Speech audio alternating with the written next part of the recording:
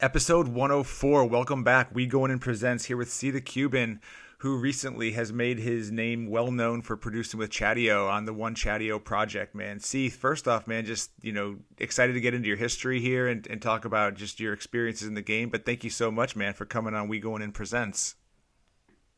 Definitely happy to be here, Brian. So first off, man, the One Chatio, man, that's the project that's out right now that's really been going around. Like, how has that been going for you? And how did you first link up with Chatio from Crew? Well, I met Chatio, I want to say about 30 years ago. Now, it's about 30 years ago. We went to school together, and we were in high school together. So this was like 84, 85 when I first met Chatio. He was in the lower class. I was a sophomore, and he must have been like a year below me. He was a freshman coming in. And, we just connected. We all went to the same school. Something about Chatio, I'm not surprised that he ended up doing hip-hop and he was part of a group and he was an MC, because back then he wasn't actually rhyming, but it was just something about him, the way he carried himself, that I knew he loved hip-hop. There was a certain thing, and then we would, bring up, back at 84, 85, those years were like Dougie Fresh, Fat Boys, and we'd have conversations, that would come up because those were the artists that were out at the time, back in 84, 85, and those, even prior to that, we'd talk about the Cold Crush, those Cold Crush tapes that used to circulate around, were Grandmaster Caz and Charlie Chase, and the whole Cold Crush groups, and we would just talk about those tapes, and he has an older brother, so he had a lot of influence because his brother is like a few years older than he is. So I know he would see all that, firsthand, and he's from the Bronx, so you already know he's from the Bronx, and all those guys basically were from the Bronx as well. So his whole come up was seeing that. So pretty much that's how I met Chatio. We were going to school together, and I just saw the influence that he loved hip hop and graffiti, that whole element, the break dancing, everything, he had that element in him, and you could see it, like when you looked at him, the way he talked, the way he, when we mentioned hip hop and we spoke about certain groups, the way his eyes would open up when you would hear when you would talk about these groups, that he was a fan before he even became the One Chatio. That's amazing, man. And he even said in his interview, earlier, or I guess last week, that you were the one that stayed in school when he got kicked out, that you guys were different students. Yeah, definitely. Yeah, he was there like a year or two, and then all of a sudden something happened that they suspended a whole bunch of people in the school, and he was one of them, and yeah, he ended up leaving the school. He wasn't there anymore. So then, yeah, that was another reason that we lost contact, because I ended up graduating from that particular school. And then, yeah, I didn't see him anymore. Yeah, that was the last time I seen him. I never saw him after that ever again till I saw the video he did when they did Just Another Case. But yeah. I wasn't even sure it was him. I looked at the video, I see it, and it just happened. The guy's name is Chatio, and I'm like, yo, Chad, like, yo, this is Chatio. This got to be Chad. Like, but they were back, when I started seeing him in 1997 with Crew and all that, there was no Instagram, there was no Facebook, there was nothing. None of that stuff was out at the time. So if I didn't actually go to a show or see a flyer that he was performing, then I would have never known it was him. Like I didn't know. So that's the reason we connected so many years later. That's amazing. So what was that like, man, actually getting together to work on music when you have this personal history over time, but it's not like you're involved in each other's lives through the years like that. So what's it like, approaching it from a musical standpoint with somebody you have that history with? Oh, it's amazing. I mean, I didn't expect to even be doing a record particularly with him, or nevertheless an album. I thought maybe we'll do a single, one-off, whatever. Let's see how that goes, because that's what happens with a lot of artists. But you know what it was, Brian? He's relentless, and I guess I'm kind of relentless myself. When I get into something, I go all in. Like, I almost drop everything I'm doing and I just concentrate on that one thing, which is, it's a blessing, but it can be a curse at the same time. And I think Chadio handles it.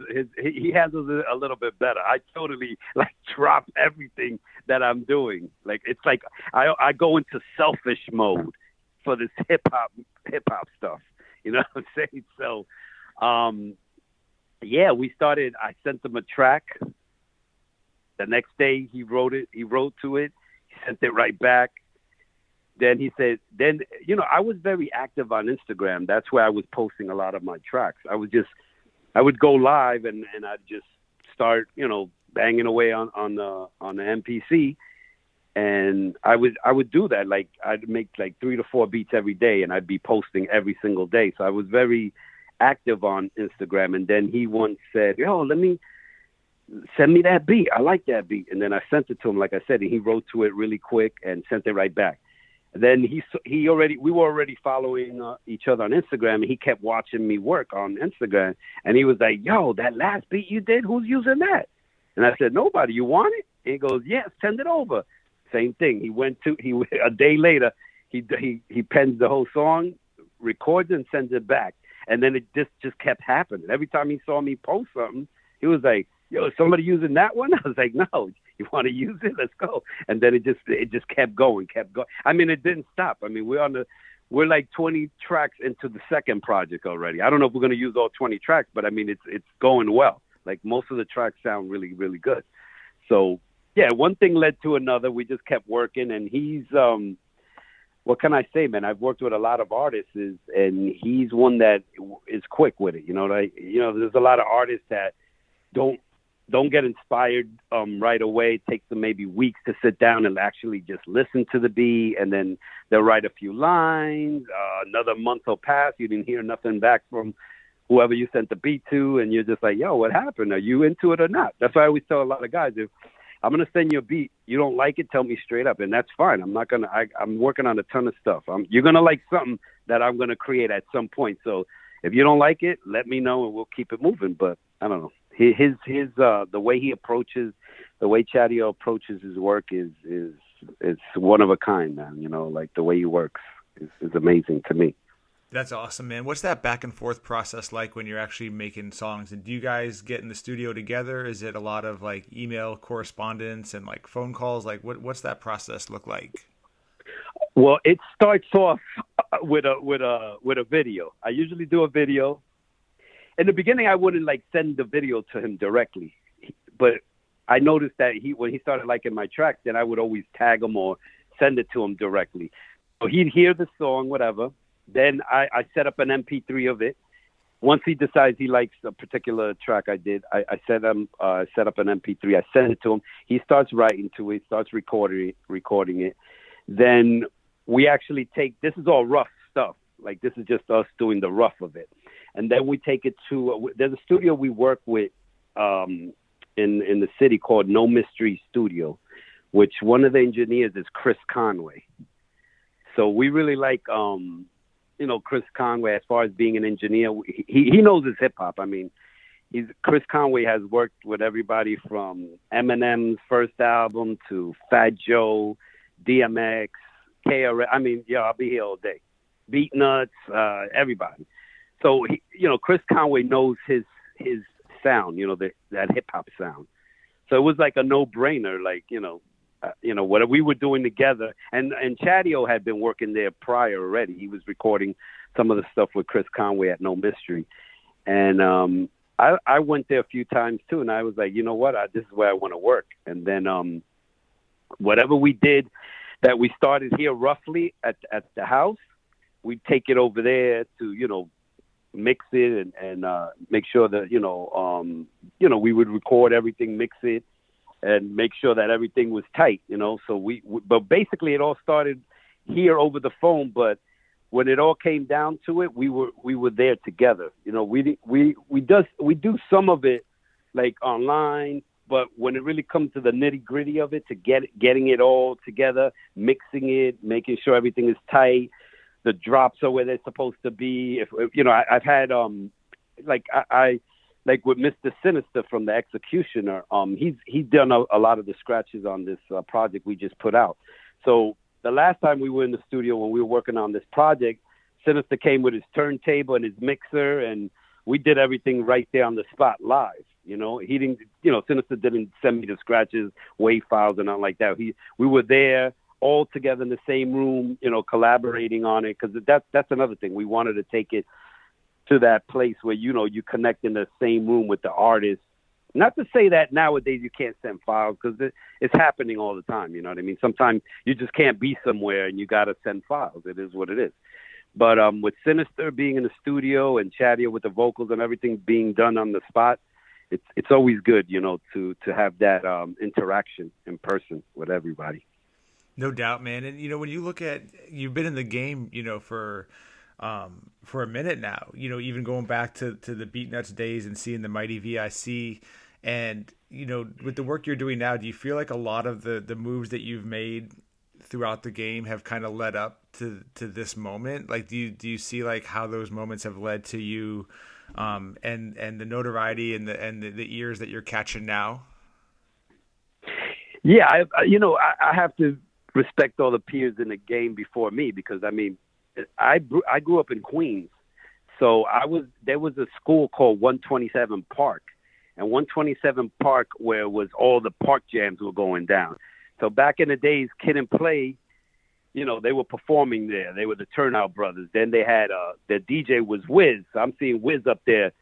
You know, he's he's a DJ at this park jam. Then you see Super Lover C, and then everybody's there. Herbie Lovebug. Like I grew up in Queens, so you see Herbie Lovebug over here. Next thing you know, Coogee Rap is walking in, because Coogee Rap is from there. Eric B, Salt and Pepper, just like Kwame.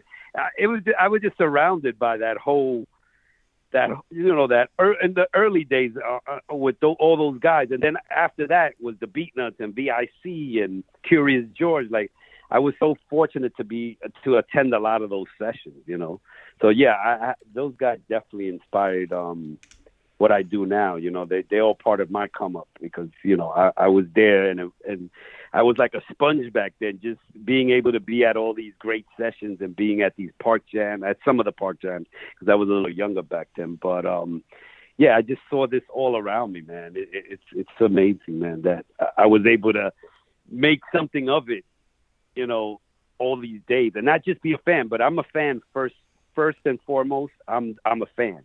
From, you know, back then, buying records to listening to Bobito and them on the show, listening to Mr. Magic and Marley Marl, and, you know, that whole, I was so surrounded by all that, you know, that, you know, that's something I love. And I'm glad that I was able to do my interpretation of all this hip hop I, you know, observed and absorbed over the years. And I've been able to make something of myself with it. No, that's incredible, man. I mean, what'd you learn watching the Mighty VIC in the studio? Oh, well, before we used to even go to the studio, the VIC had a studio in his house, in the basement of his mother's house. So we were always down there. So I remember Vic buying the MPC 60 when it first came out. I think it was 88 or 87 that it came out, the MPC 60, the very first one that Roger Lynn was involved with. And it's funny because Vic was, you know, nobody had that machine. He was the first one in the neighborhood to have it. So he's teaching Juju, because Juju didn't even know how to use it. Juju was like, yo, Vic, how do you use this MPC that just came out? Because I'm going to have it, but I have no idea how to use it. So Juju's over there. He's teaching them how to use it and cycle less. And we're in his basement. I mean, it's amazing just to see, you know, they were going digging together. That's another thing. We used to go on trips to like Virginia, North Carolina, in Vic's truck and go digging for records and, you know, vinyl records with Juju and Les. It was amazing, man. And, yeah, I learned a lot just being around those guys, because those guys were already, you know, they were signed Relativity, and then, you know, they had the first album. Well, they actually had the Intoxicated Demons, the first EP. And I was there for like that whole project every time they were recording anything less Juju and Lord Tariq, which was what was his name again? It's Lord Tariq, where he became Lord Tariq. Oh, Fashion. The some reason I forgot his name. Yeah, Fashion, and then it was Al Tariq later. So yeah, I was always in the studio with those guys dropping all that. So it was just a amazing time. Vic was very affiliated with him. Vic is like the unofficial fourth member of the Beatnuts, you know, besides Fashion, Fashion when he was there, it was Juju, obviously, Psycho, and then, that's when Vic was doing production as well. So, yeah, man, it was an amazing time. No doubt, man. And were you able to keep in touch with any of those guys over the years and really kind of see their careers as they've unfolded? Oh, yeah, definitely. I talk to Vic all the time.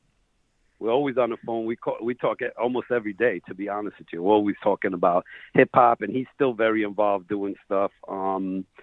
Yeah, we talk on the regular. Les I saw at a event called Sinister was DJing for an event that they did in Brooklyn this summer, and I actually was over there, and it was great to be backstage with Les and with Sinister.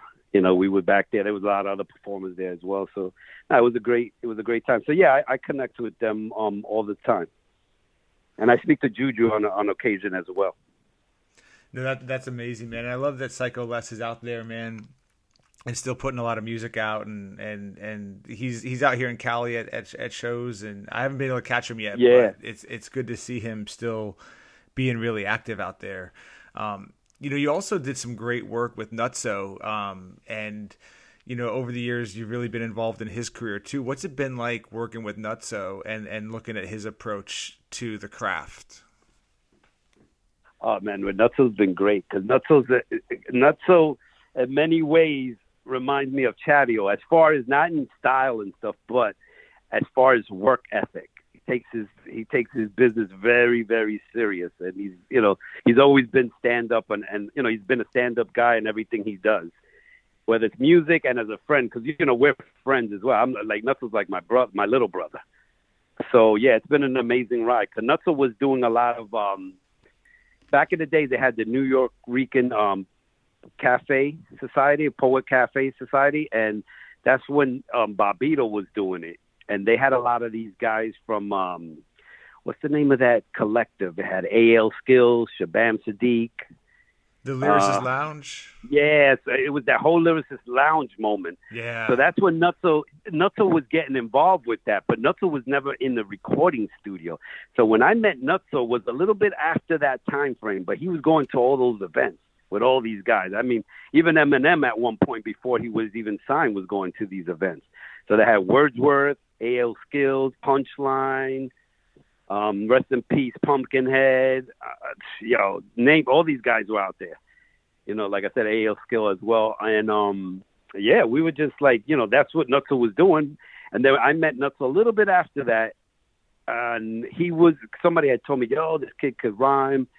You should work with him, this and that. But he was just like a cipher battler type of guy, rapping in the street type of stuff.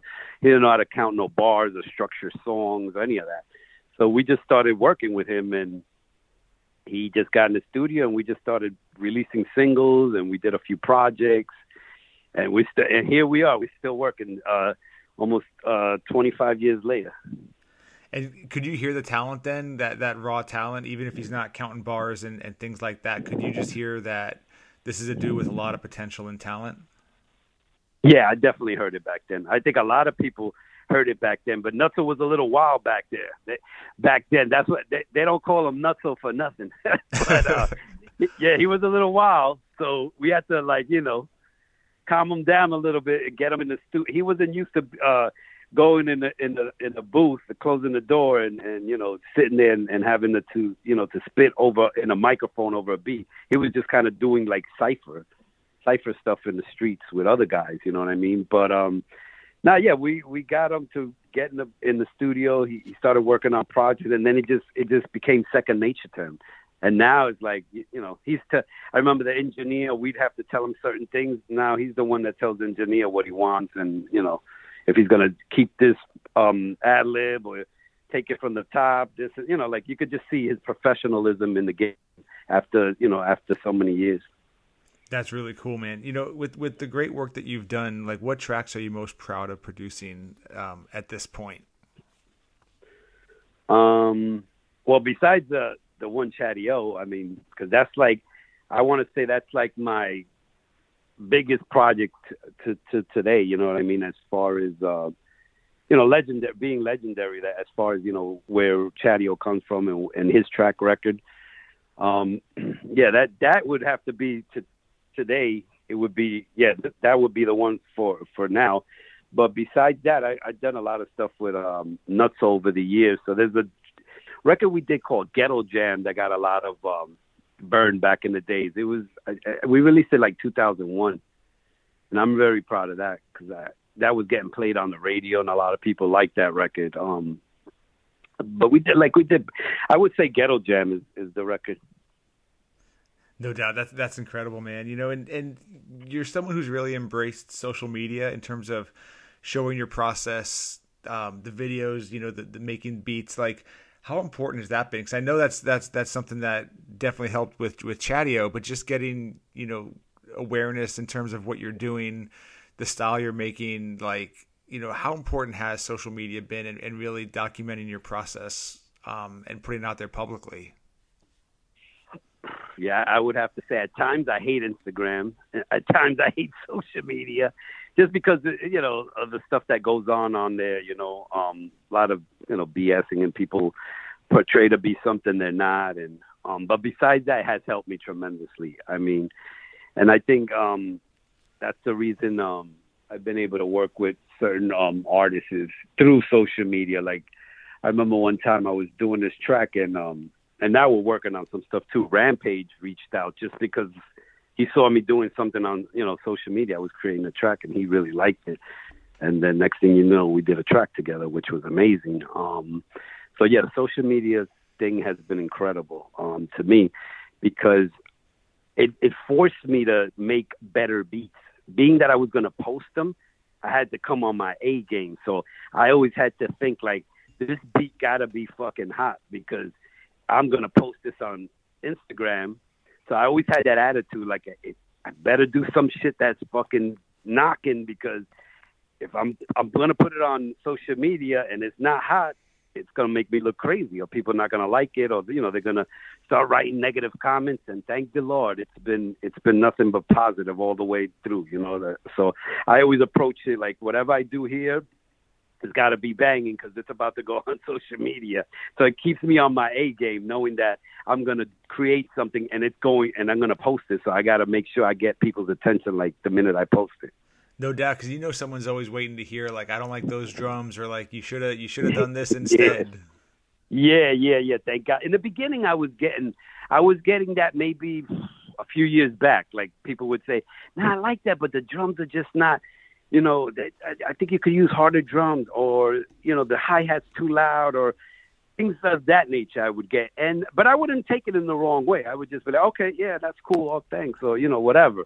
But then that happened in the beginning a little bit, and then all of a sudden it just kind of stopped, and then people were really gravitating to my stuff. So then I was, I wasn't scared to put it out there, even if it was going to get shot down. That's where I think a lot of people wouldn't do.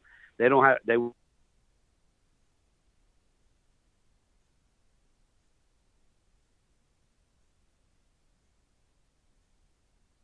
going to make you the person make you evolve. Sometimes you got to get that hard criticism, and not everybody's going to like your stuff, but it's like you got to be your own cheerleader and take that chance sometimes.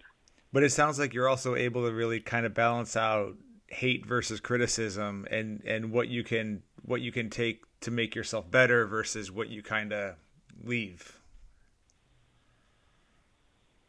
Right. Yeah. I don't let. Yeah. The criticism is not like some people, like I said earlier, some people will, if you give them criticism, like you shut them down. They might not even, some people won't even post anything, or they might sell their drum machine after you tell them that you don't like their beat. Yeah. And that's just that's part of the process. Listen, one time, I'm going to give you an example, and this is a true story. I was remixing a whole bunch of artist stuff, and most of the time they came out good. Like people were like, "Oh man, can you send me that? I want to put it on a mixtape." And I was like, "Is that up on SoundCloud or something?" And I was like, "Nah." Like I'd take a Nas acapella and throw it over a beat I did, and people would be like, "Yo, is that out already? Like, where'd you get that from?" And I said, "Nah, that's my beat, and I just flew in Nas's acapella. So, so one time I did that with a joint Juju acapella, and he DM'd me. He was like, "Yo, bro, that shit is off beat. Like my vocals ain't going to the beat." So he got, because Juju's a little, and listen, nobody want to sound crazy over a beat. So I kind of knew where he was coming from, because he knows people were following me and listening to what I was doing. So he didn't want to sound off a beat. And yeah, when I go back to it, it was off by a hair or whatever, but it was throwing it off. So he got a little upset about it, but not in a bad way, but he was just vocal about it. Right. And, you know, I didn't get it. Didn't, we're still friends. It didn't change anything, but he you know, he has a certain, you know, standard, and he doesn't want to sound crazy. And I get it. And that was cool. But I wasn't going to stop doing what I was doing just because Juju told me that I did something off beat or whatever. It's fine.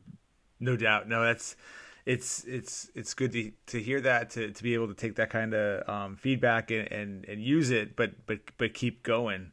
At the same time, when you're putting beat videos up, like, you can still use those beats, right? Like, there's no kind of like, well, you put it on Instagram, so people have heard it, so I don't want to use it now. Like, do you ever get that from artists where they want something that no one's heard yet? Or do you get artists saying, "Hey, I really like that beat you posted 3 days ago. Can I get that?" You know what? I'm surprised I haven't got that, because in the beginning I used to think that way. I thought that people were going to think like, "Yo, Cuban, take that down, because I want that beat," and now everybody's going to hear it. But you know what? I don't know. I was expecting to hear that, and I really didn't get that. I mean, actually, with Rampage, I had put up this Nas acapella over a beat I had did, and then when Rampage contacted me, he's like, "Yo, I want that, but take Nas off of that, because I'm gonna definitely. You just did that beat. I know you just threw Nas's acapella over that." And I said, "Yeah, I just kind of wanted to see what he sounded like over the beat." He goes, "Yo, Nas sounds dope, but I'm gonna do something to it." And then I guess when he heard Nas over it, he started thinking Queensbridge, and then he got the idea to use like some Prodigy acapellas for the scratches, which Sinister actually did some scratches, and we used like some Mobb Deep stuff over it. And that gave him the idea, I guess, him hearing Nas over it. But, yeah, besides that, nobody's really said that. And I'm surprised, because I thought Chatio might have said that. Because sometimes he heard beats that were up a few days, and he was like, "Yo, who's using that? Like, what's going on? That shit is dope. Can I use that?" And I was like, "Yeah." And then I would either take it down, or if I posted it a long time ago, it kind of got lost in my feed, and we just did it from scratch again anyway. That's really cool, because yeah, I think that's one of the benefits with so much music coming out in so many different platforms these days, is that it's okay if a crowd heard it, it's not going to stop me from doing something new over it. Yeah, and I think that's the thing with using Chatio as an example. That's the thing with Chatio. He likes that whole competition thing of saying, "You know what? I'm going to use this, but I'm gonna use it better than whoever thought about using it, or if there was an acapella on it, I'm gonna rock it better than they did." So he likes that challenge.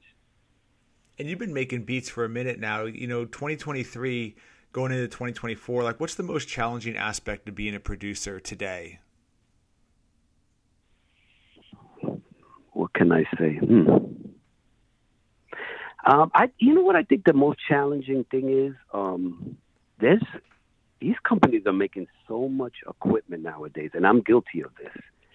I think they call it GAS, Gear Acquisition Syndrome. I think that I'm pronouncing it right, but that's what it stands for. And prior for me to find my niche, I was like buying so much different equipment, and nothing really was sitting right with me. I didn't want to use a laptop to drop and paste tracks, because that's what a lot of people do. They just like drop in a snare and throw the hi-hat here, and the kick is going to start on the one here, and the sample, I'm going to chop it here. But I just didn't gel with the computer stuff of making beats. So I have an MPC, and I like to use pads, and I sample off of vinyl, and sometimes I sample off straight from the TV, or whatever motivates me to sample. But I was caught up in buying equipment. I couldn't find my niche in what I wanted to use to find my perfect workflow. So it took me a while to get the right stuff that I felt comfortable with. So I think most producers, with all this advertisement, they think that all this new equipment that they come up with is like that you need to have it to make the best beat possible. And you really don't. It's really the person behind the equipment. But being that with social media and all this, people are creating these new drum machines, whether it's people doing stuff off of Fruity Loops or they're using an actual MPC or anything like that. I think that's the biggest challenge. Some people just think that, if he created that on that machine, then that means that I could do the same. And it really it doesn't matter what you have. It's just how you use it. And it really comes within you. If you know hip hop and you know what it sounds to you and how you want it to sound, then I think, you should just go with that. I don't think you should get caught up in all this new product that's out there and think that because some guy's using it that it's going to work for you. Like, you just got to find your own niche. So it took me a little while to find that. So I think people get get distracted with that. You got to find what works for you and just kind of rock with that. Yeah, because even back in the day, Fruity Loops was completely panned by critics, and real producers don't use Fruity Loops. And then Ninth Wonder comes out with Little Brother and Threat with Jay-Z and all sorts of songs with Boot Camp, with like Sean P and Buckshot and Murs, and all of a sudden Fruity Loops is okay. It's like it's the way he was using Fruity Loops that got people to kind of say, hey, you know what, like this might be a computer-based program, but you can do some pretty cool stuff with it. Oh no, you definitely. That's why I don't knock anybody. Like I remember Nutso was telling me, yo, what should I get? I said, listen, nowadays whatever works for you. You could get a laptop, get Fruity Loops in it, and you could work that way. And he didn't want to. He's like, no, I want something with pads. And I said, well, you could hook up pads through your computer and have that pad feel and record right into the laptop. But he didn't want to do it that way either. So, and I don't do it I don't use any digital workstation when I'm creating. I just concentrate on the beat itself. And then later on, I'll go to a studio, and obviously they'll have a digital workstation. I'll drop my stems, off my MPC that I put together the beat, and then we just track it out there and do the vocals and all that, But yeah, there's so many ways. Yeah, I mean, whatever works for you. I mean, if you use technology to be your ally, you know what I'm saying? And certain things you'll use that you do the old school way. So everybody has a different approach, So. Right. So how does a Ceedacuban beat really come together from start to finish? I usually go with the melody first. I just try to mess around with the melody, and I'm inspired by so many '90s records. That's really that golden era of hip hop is where my heart is at. So I don't know. I just listen to stuff, and the good thing about hip hop. The good thing about hip hop is that you can sample from any genre of music and created hip hop. I've taken things that are not hip hop at all and just molded it in a way that it sounds hip hop. You know what I mean? So that's my approach. I already have the hip hop feel in me. I know that hip hop already. It's in me already. So whatever else I take wherever I take a melody from or whatever inspires me, I take that and just mold it and make it hip hop. That's really cool, man. So how do you know when a beat is done? Yeah, sometimes I don't. I mean, I've learned a little bit more now just by being involved in so many records that sometimes less is more. You know what I mean? Like sometimes you have to picture the artist on the song. And sometimes you can't overproduce the track, sometimes it's the simplest tracks that just connect, like I'm a big fan of Marley Marl, right? And Marley Marl, sometimes some of the production he did were like 4 or 5 tracks. He had a 4-track, and he just used some good elements that you couldn't deny, some good drums, a nice bass line, some horns, and it just gelled together. And you always gotta leave room for the vocalist. And sometimes I just keep it as basic as I can. And then later on, if we need to add a little extra or take something out, we'll do that. But I usually do that if I could get the MC inspired with what I did, whether it's 4, 5, 6 tracks. Then we just run from there, and then later on, if I need to add something or take away, then we do it at that point. Nice. And a lot of people never even make it a decade in the game, man. So shout out for your longevity in the game, man, and staying in it and staying working. What keeps you inspired to keep working and keep producing new music? Man, I just love like I said, the golden era of hip hop. If you ask me what's my favorite producer, I'll tell you every time, Marley Marl. So very inspired by what Marley Marl did in early days of hip hop, and not to say I'm not inspired by the Cold Crush and but Cold Crush and them weren't, they were more over, making routines over break beats, and that was dope. And Marley did that too. He took break beats, but it's just the way Marley put it together, it was just so dope, man. So yeah, man, those guys are a big inspiration to me, man. And I just love hip hop. That's what keeps me going. I'm just really caught up in that golden era. And some people might say, "Oh, that's older now. What's up with the newer stuff?" I just can't do it, man. You know what I'm saying? I just got to stick to my guns. And that's why we're always going to kind of hear that boom bap element, that foundation in your beats, right? I mean, that's one of those consistencies across everything you produce that I've heard is there's just that boom bap element is always there. Yeah, definitely. I definitely, yeah. And then some people are not looking for that, and I get it.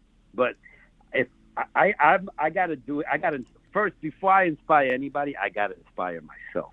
I know you got to inspire people to work with you and the MC and stuff.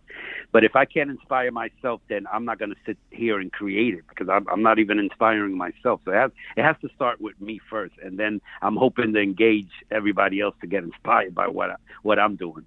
Yeah, no, that's amazing, man. So when you look at all the incredible work that you've done and that you have bubbling right now, what should we expect to see from you in 2024?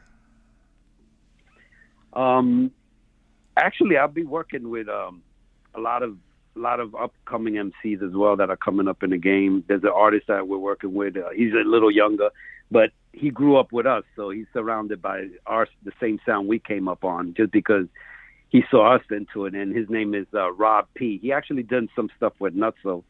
They got a record out now called Stranger Things. They did a video and stuff, and I'm doing a project with him as we speak. Got a few things happening with Rampage as well.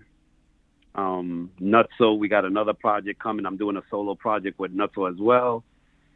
Chatio, we got another project coming after this one, but we're gonna let this one, get absorbed for a little bit. We're not into dropping. We're not following with the industry standards or whatever people think the industry standards. You're gonna listen to our project for a little while before we drop another one. Our project is not getting old in 2 weeks per se. If you don't want to listen, you don't have to listen. But we kind of want to, keep going with the project and give them some life before we go on to the next one. Yeah, no, that makes sense. I mean, with so many projects coming out now too, I think artists feel this real pressure to drop. So how do you look at working a project and letting it breathe in a time when it really seems like it's quantity over quality? Yeah, exactly. That's one of the reasons it's not on streaming services at this point. We felt like we didn't want it to get played out so quickly and put it up there and then it's accessible to everybody. We didn't really care if it was going to be accessible to everybody. We were just catering to people that are still using turntables. You go on YouTube and these guys are doing live vinyl sets. They go on there and they're pulling out. Then some guys use Serato, which is cool, it's fine. But then some people are actually doing vinyl sets. So I'm connected with a lot of those DJs that go on and do live vinyl sets. There's a guy named Funky Chef from Spain. He does like all these vinyl sets, and I've been talking to him for a while. He actually did. He's got the Chatio, the One Chatio album, and he did a big video promoting the record and cutting up the record live. And that's what we're catering uh, for, because we know, I know the excitement of getting something sent to me in a package and opening it up and pulling it out and putting it on a turntable, or going to the store and seeing your record on the shelf. I know those times, so that's what we're catering to. You know what I mean? Will it be on streaming platforms later down the line? Maybe. I mean, who knows? But I want to bring that back. That whole thing that you connect with the fan. The fan connects with you. They buy the product. They want you to sign it. That's where we're at. You know what I mean? I know. Some people won't look at it like that, because they look at it in terms of money and making money, but we're not in it for just the money aspect of it. We want to put out good product, and it's an art form, and we want to preserve it in the best way we can. Right. No, that makes sense, man. So what advice would you have for up and coming producers today? I would say put in the work, man. I mean, you really have to put in the work. That's the only way. If you're expecting this thing to generate you money overnight, or and there's been cases that guys put their tracks up, and some famous artists took it and it went viral, but that's like getting struck by lightning, man. Like, that's not gonna happen. 9 out of 10 times you're not gonna blow up that way. You need to put in the work. You got to be in there. You got to be in the studio. You got to constantly be working on things and putting in your hours, and it works. It comes around, man. It's like when you go to a gym, you get results, but you're in the gym on a constant basis, and same thing with music. There's really no shortcuts, man.